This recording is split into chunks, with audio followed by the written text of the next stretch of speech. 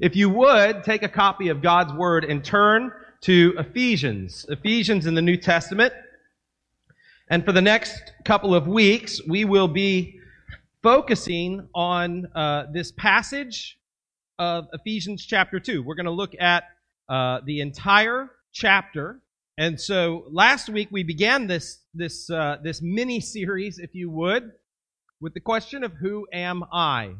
Who am I? And this is a series that we're looking at to try to develop a biblical worldview about man, about who we are, about what it means to be a human, what it means to be a person, what is our identity, who are we? These are big questions.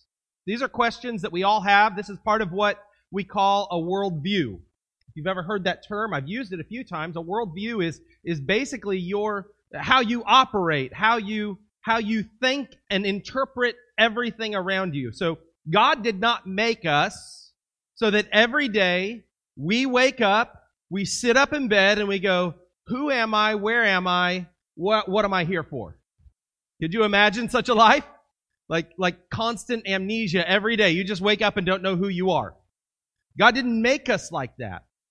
We have within us a set of questions that are answered about the basics of who we are, why we're here, what we do, what we're supposed to do, what our goals are. And this is what's called your worldview, how you see the world, how you interpret the world. And everybody has one. Whether good or bad, whether right or wrong, whether true or false, everybody has what we would call a worldview. And essential in that is the question, who am I?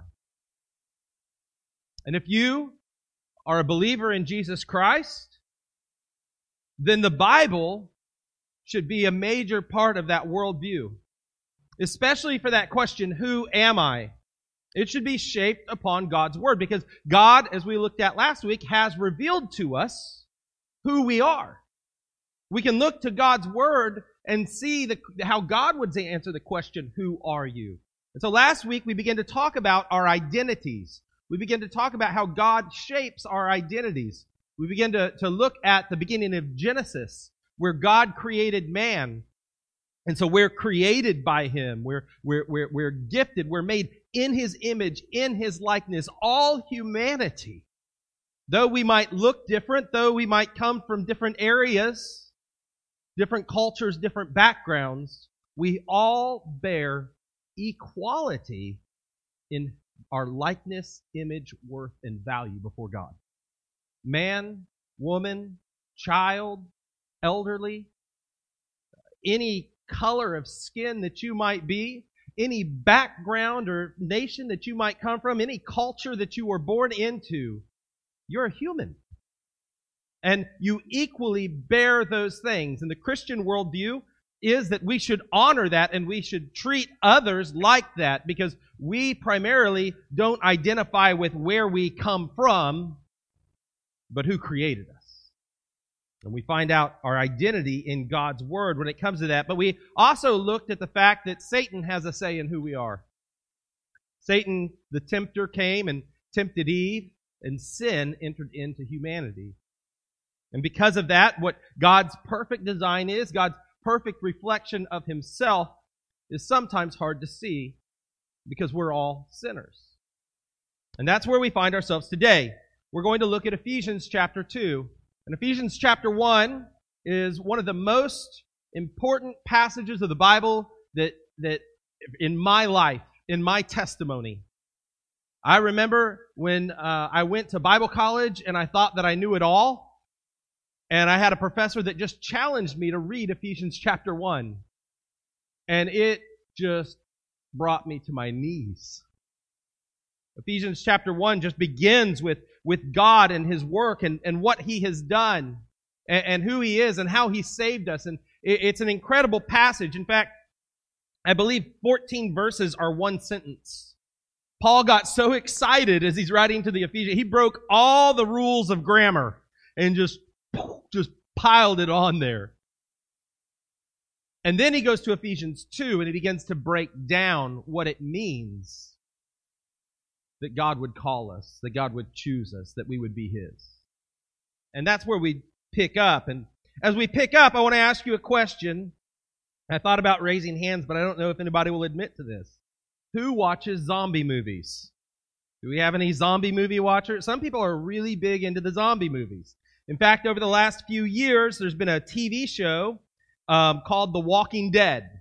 And a lot of people really got into it. From my understanding, like I just remember like people were all about it. Now you don't hear about it. I never got into it, but it was a show about zombies. And you know, zombie movies, they all kind of follow the same thing. There's some kind of a infection or a virus or something, and it makes the walking dead. People who are dead, but they're walking around, and I don't know, they go to light or they go to noise or whatever, and they try to eat you, and so you got to fight the zombies. And so we all know about the zombies, right? You would be interested to know that that's kind of how the Bible describes us, the walking dead. Not zombies from a virus, but the virus is sin. Some of you are laughing. I'm going to show you. This is exactly what it says. Look at Ephesians chapter 2.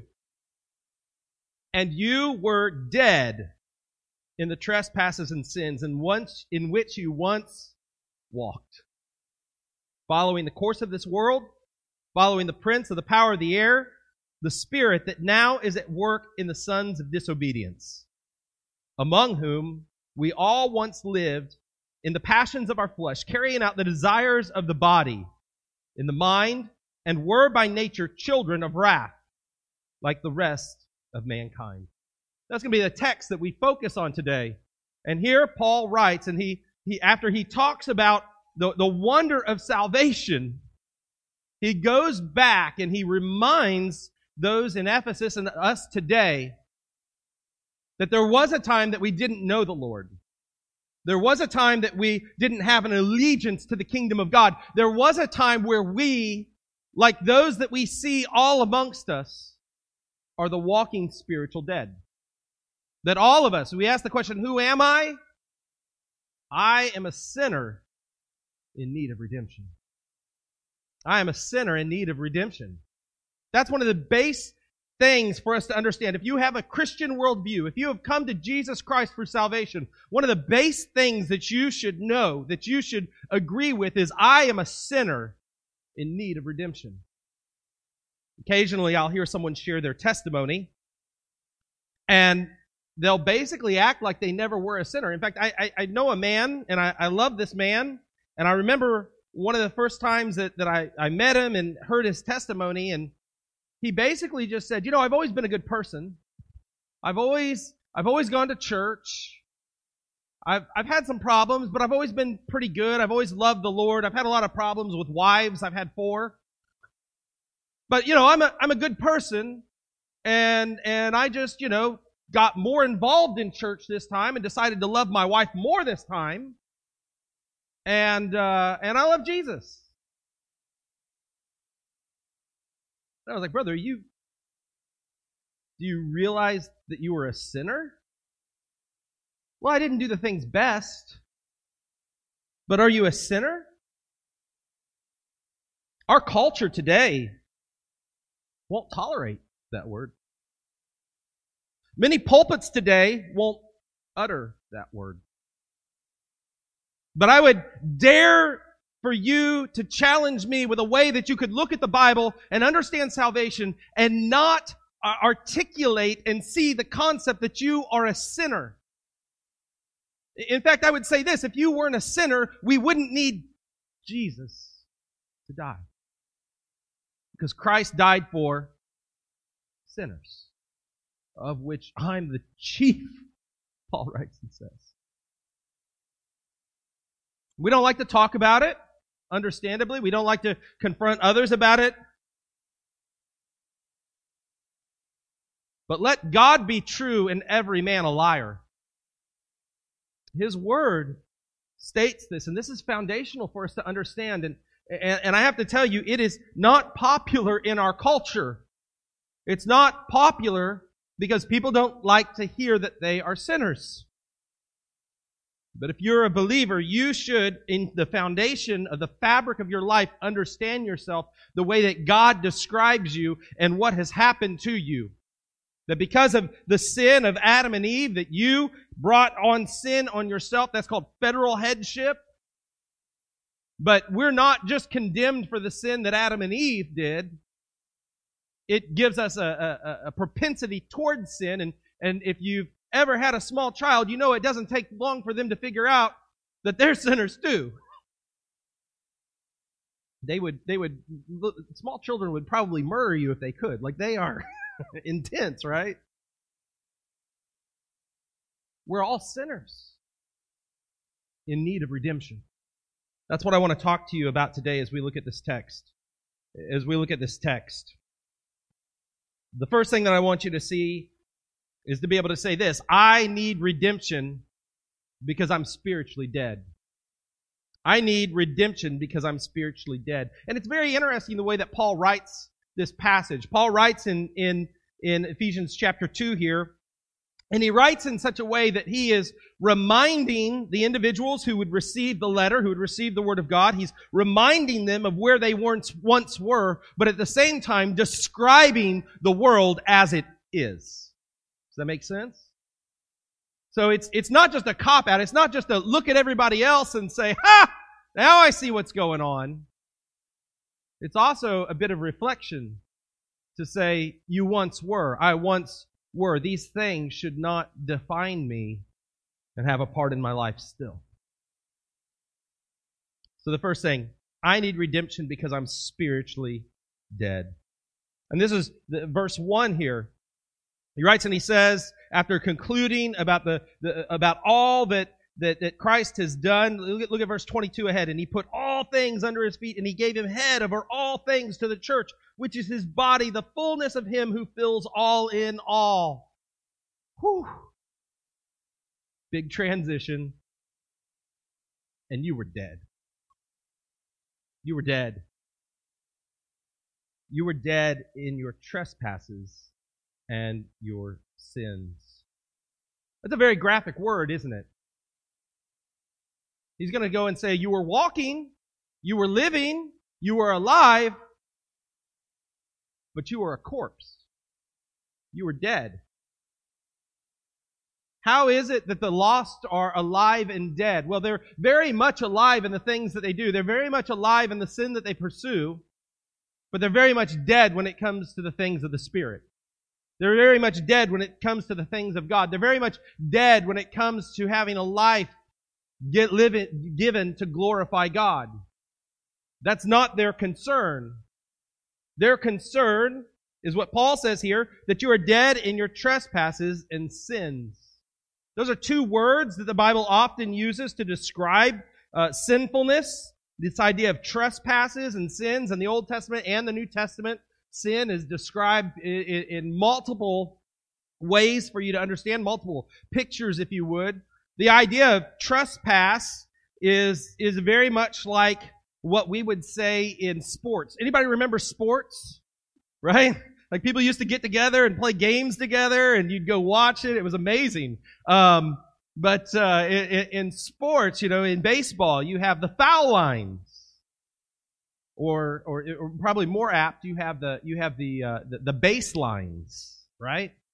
And so I coach Little League, and inevitably within the season, at some point, there is going to be an out because the runner runs out of the baseline because they're trying to tag him, and he decides that he can try to go around second base and come back to it or something weird. And it's a transgression. There's a line. And you stepped away from it. You stepped over it. Or in basketball with the foul line, if you're dribbling down the court with the ball and you cross the line, the referee blows the whistle and you have to reset. The ball gets transferred to the other team because you have transgressed the foul line. You have broken the rule of the game. Well, God has established His law before all man. And this is important for you to understand. What is sin? What is sin? We can name sins, but what is sin? A sin is anything that breaks God's law. God has said, don't do something, and we do that thing, we have sinned. God says to do something, and we do not do that thing, we have sinned. Sin is a transgression of God's law. Sin is not clumsiness. Sin is not necessarily forgetfulness. Sin is not being wrong on a math question. Sin is when we transgress God's law. And so this idea of trespasses means that the law is clear, the line is clear. Trespasses carries with it an intentionality that I would know that this is wrong. And I say, I don't care. And I transgress. We've all done that, right? We've all justified sin. We've all known God says do not do this, and we go on and do that.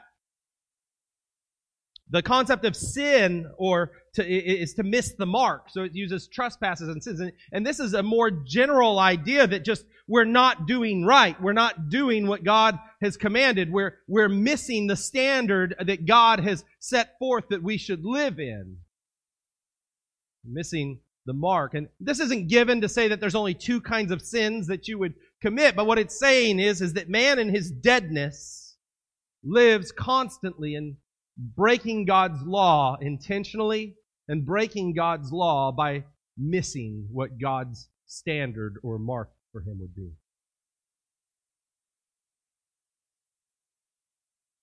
Dead.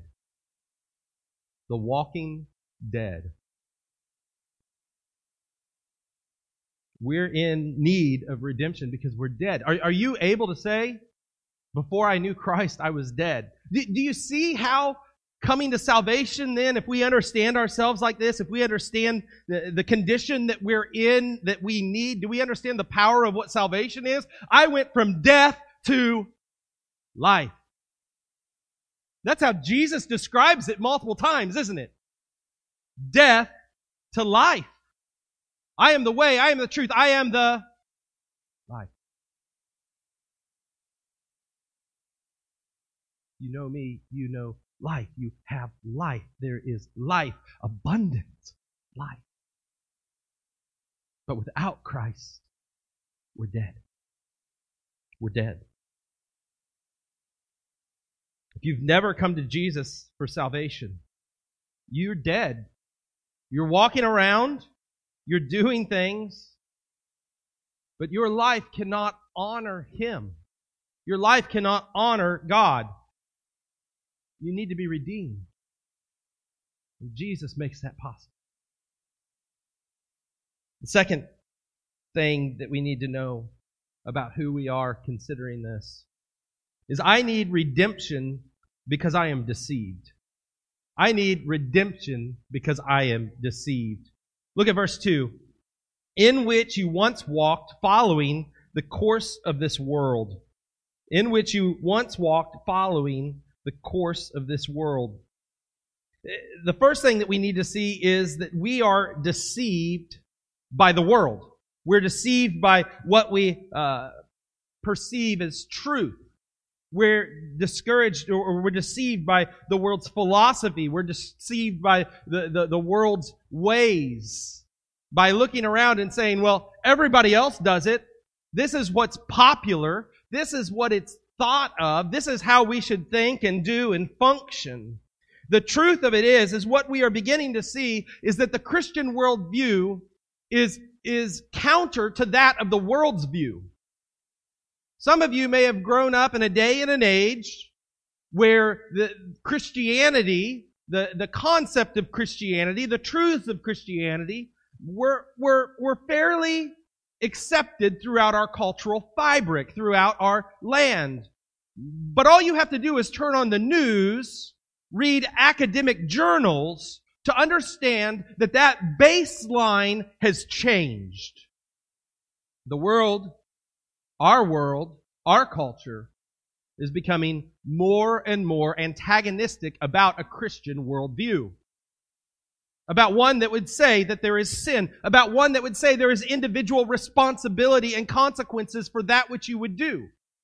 Our world is changing from these things. The wisdom of the world, the philosophy of the world is changing. And our young people, we're sending them to schools without any preparation, without any thought of what a Christian worldview would be. And we're saying, here, go learn from these smart people. And they're filling their heads with worldly wisdom. And many older people are buying it as well. That's what we see before us. Have you just looked in the last few weeks and wondered what is going on? What is this? What is happening? What's going on? Has everything gone crazy? What you're seeing is just this. You're seeing that there is an undercurrent within our culture, within education, within these things that promotes two philosophies. Two philosophies that are philosophies of man, not of God. The first is humanism. Humanism is a philosophy that rejects supernaturalism, any theism, any existence of God. It stresses the individual's dignity, worth, and capacity for self-realization through reason. We're seeing this unfold before our eyes, that there is this concept that we can create the perfect man, that we can reach a utopia of equal balance and equality. And that we can do so by changing power from one group to another group and doing all of these things. There are all these phrases and all these words, and most of us don't know and understand the extent, but in the background, what's been happening is academia has been pushing these theories for a long time. And that's what we're seeing play out before our eyes. The concept of individual responsibility is being changed to the responsibility of a group. Some groups have power, some groups don't have power. If we bring equity within the power of the system, then man will be equal, man will stop doing bad things, and man will be good.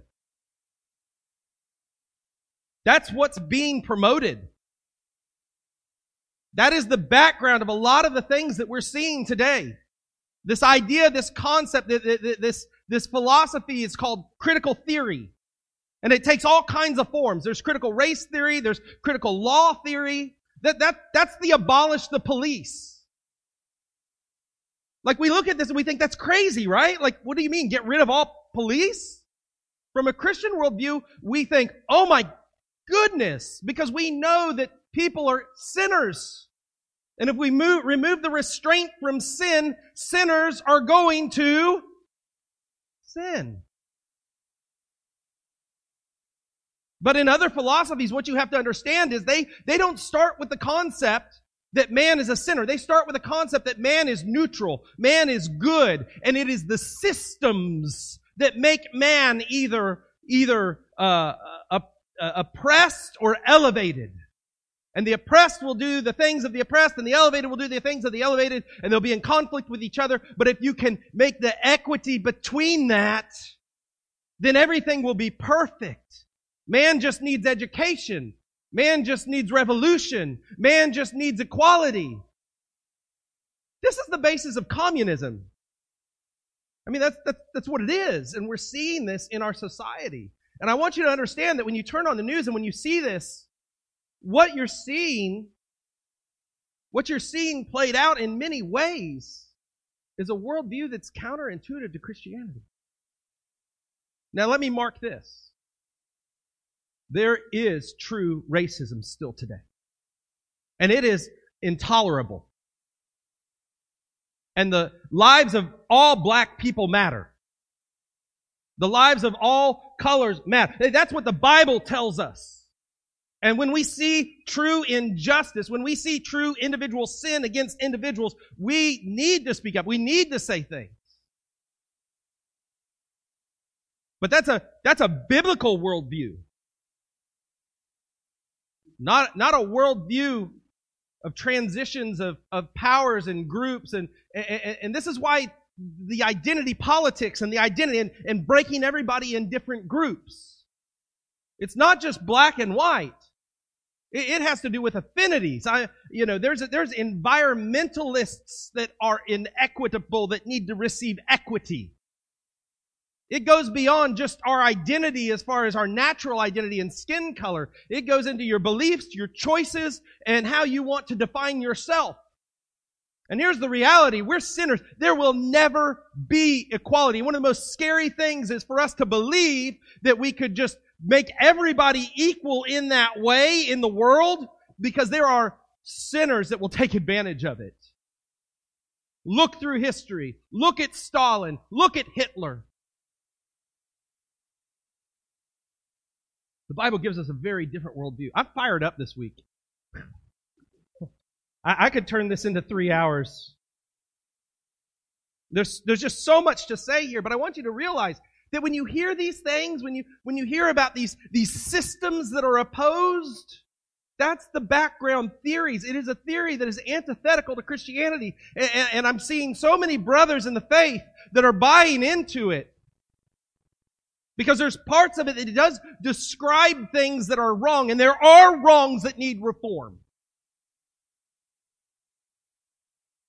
But the way that they're talking about it, it's the world's wisdom. Don't be deceived. Don't be deceived in thinking that man is neutral and good, and if you just brought equity within the system, that there would be no wrongs and no harm, and then, the magical unicorns appear. That's never going to happen this side of the cross.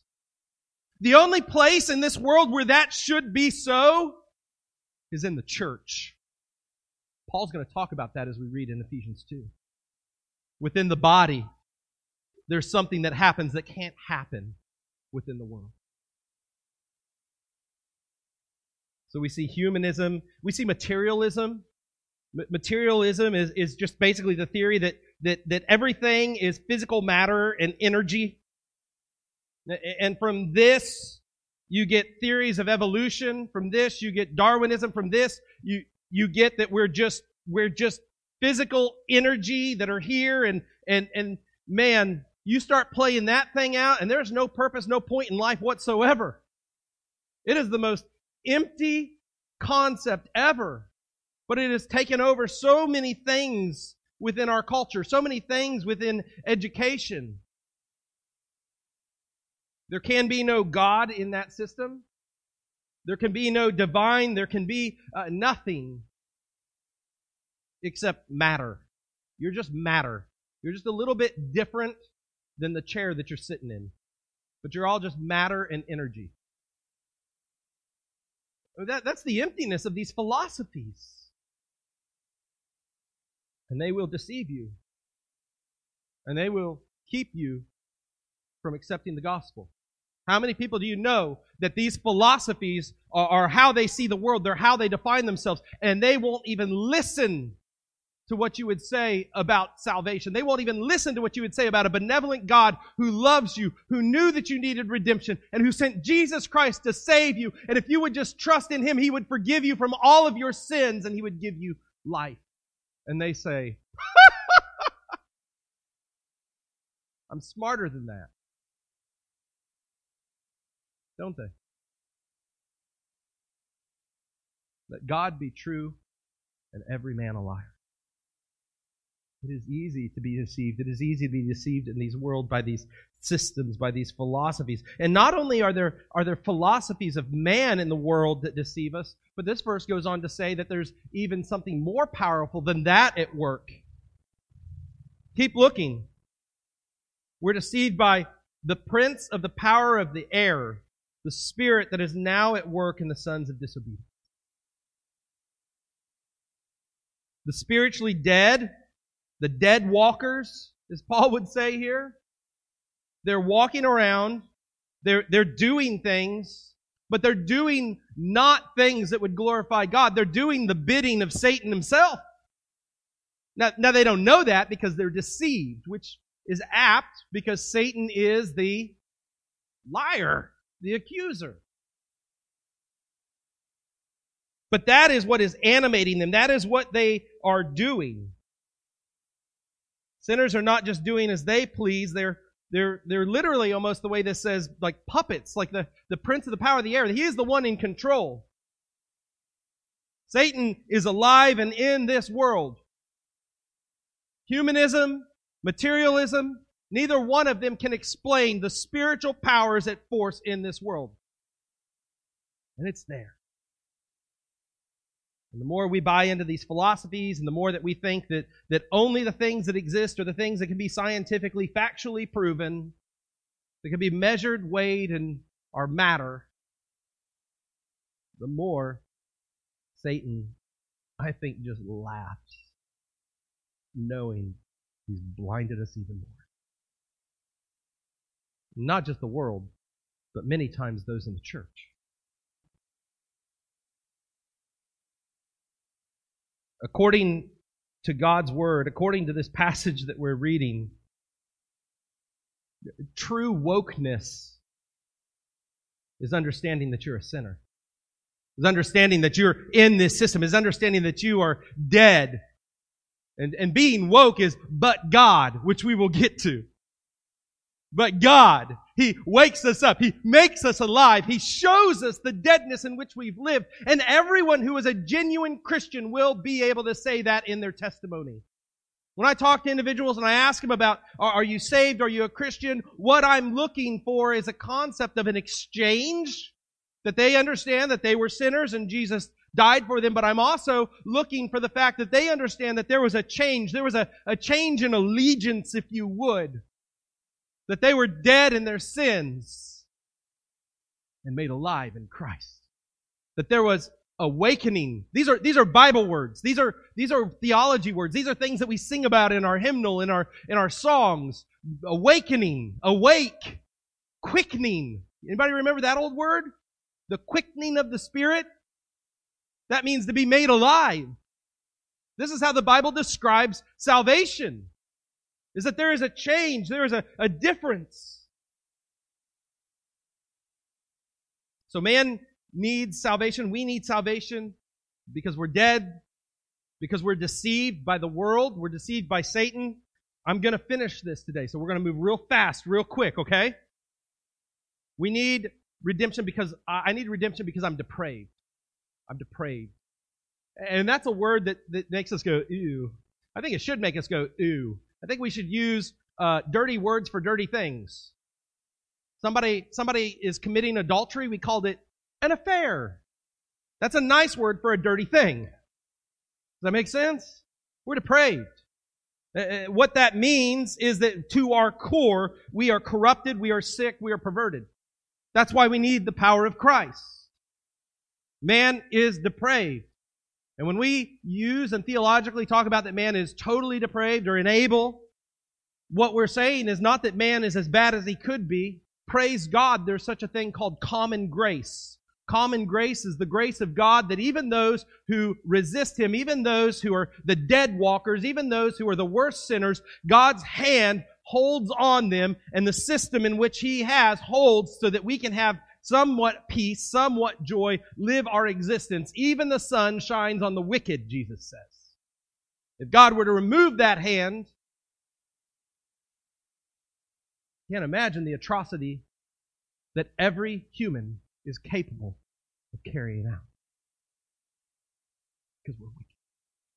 In our core. That's what sin has done. And it goes on here and it says, among once we all lived according to the passions of our flesh, carrying out the desires of the body and of the mind. And this is the dead walker's agenda.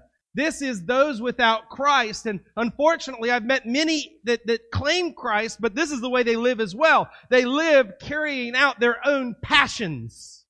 The things that they desire themselves. They live for themselves. Without a thought of others, without a thought of what it could do, and ultimately without a thought of what God would think about their actions. You see, if you have come to Jesus Christ in salvation, if you have made Him your Lord and Savior, His command is that you would daily deny yourself, pick up your cross and follow Him. You would literally wake up every day and say, Jesus, today I live to glorify you, not myself. I have died to self that I can live. That's the call of salvation. And heaven help us when we try to cheapen it and make it basically you can just add a little Jesus to the things that you want in life. Do you realize this about yourself? We have this bent for selfishness, don't we? To fulfill our own passions, to no matter what, to live for ourselves, carrying out the passions of the flesh, the desires of the body and of the mind. We need Christ. We need salvation. We need God's redemption. Because to our core, we have this sickness. To our core, we have this drive. And then last, I need redemption because I'm doomed. Because I'm doomed. Without salvation, without God's redemption, without God intervening, just allowing the dead walker to go about his dead life spiritually, ultimately, one day there will be a reckoning. One day he will stand before the Lord. One day there will be an account from God Himself, a day of judgment that will come for the dead walker and for every one of us. And in that day, those who are not redeemed, it says, are children of wrath. Look back at chapter 2, starting in verse 3. Among whom we all once lived in the passions of our flesh, carrying out the desires of the body and the mind, and were by nature children of wrath, like the rest of mankind. The natural bend of man is not good. If he could just receive education and get out of poverty and have more opportunity, then all of humanity would be good and equal. That's not what the Bible teaches. The Bible teaches that our problem is not a lack of education. It's a lack of godliness. Because we're dead walkers. We're dead walkers. We're dead spiritually. We're dead to God. And because we're dead to God, we are the children of wrath. We have broken His law and we stand condemned before a holy God. Like the rest of everyone, is what it says, by nature. And again, we won't get into this deep, but we looked last week about sin and Satan coming and our first parents, Adam and Eve, and how sin entered into the world through what happened there in the garden. And because of that, we are all born with the inclination to sin. We inherit the guilt of Adam, the Bible says. You want to know one of the most important things about Christmas that we don't highlight enough? Jesus was born of a virgin. Why? Who was His daddy? God, not man. He didn't inherit the sin guilt that we did. There's a lot of theology in Christmas that we don't highlight, but that's one of the most important things about Christmas, is that Jesus is different in His nature because He doesn't come through man inheriting the guilt of man that we have. And again, I don't know of anywhere in the Bible where God solely condemns us because of the guilt nature that we have. Because it doesn't take long for us, if we have the guilt nature, to carry out sin ourselves. And that's what God holds us personally responsible for the sin that we have committed, all of us.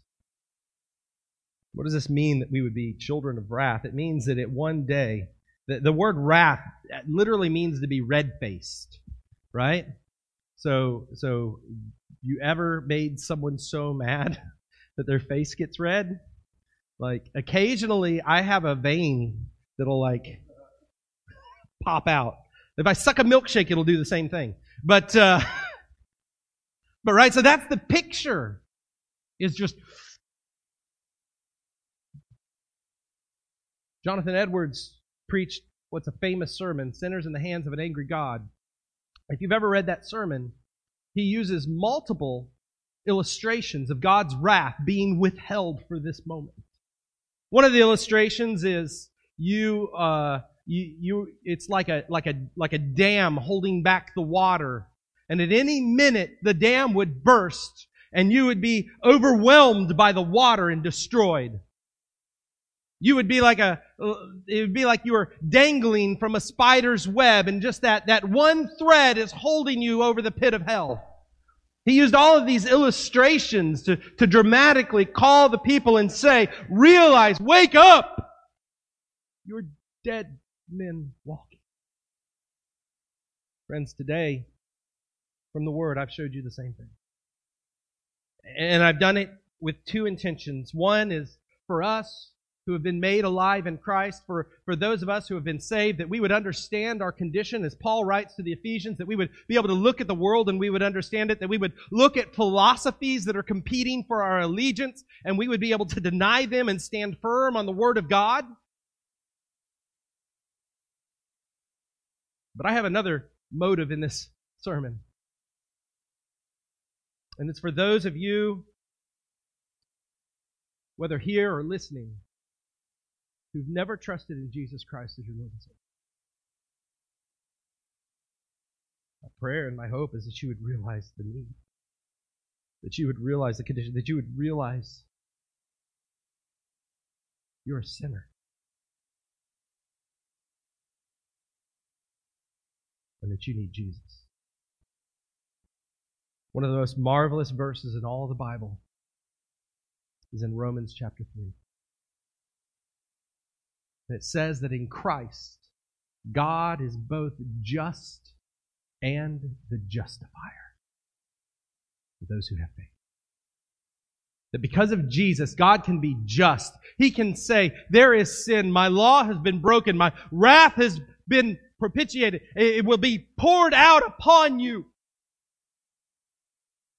He can be just, but He can also be the justifier and say, because you've trusted in my Son, because you've believed in Him and followed Him, He has taken your punishment. He has taken His sin, or your sin, upon Himself. Friends, have you trusted in that? It's really simple. We teach our kids at VBS every year the ABCs of salvation. What does it take to believe? What does it take to be saved? You have to admit that you're a sinner. You have to admit, I've been a walking dead man. I've been spiritually dead to the things of God. You have to believe that Jesus Christ is who He says He is in the Bible, that He is the Son of God who came and lived and died to take away your sin, and that you want to follow Him. Confess. Confess Him as your Savior, as your Lord. It's almost like a ceremony where somebody would become a citizen of the United States. You're saying, I no longer want to be the walking dead. I no longer want to be under the control and the kingdom of Satan. I want to be in the kingdom of Jesus, and I want to follow Him.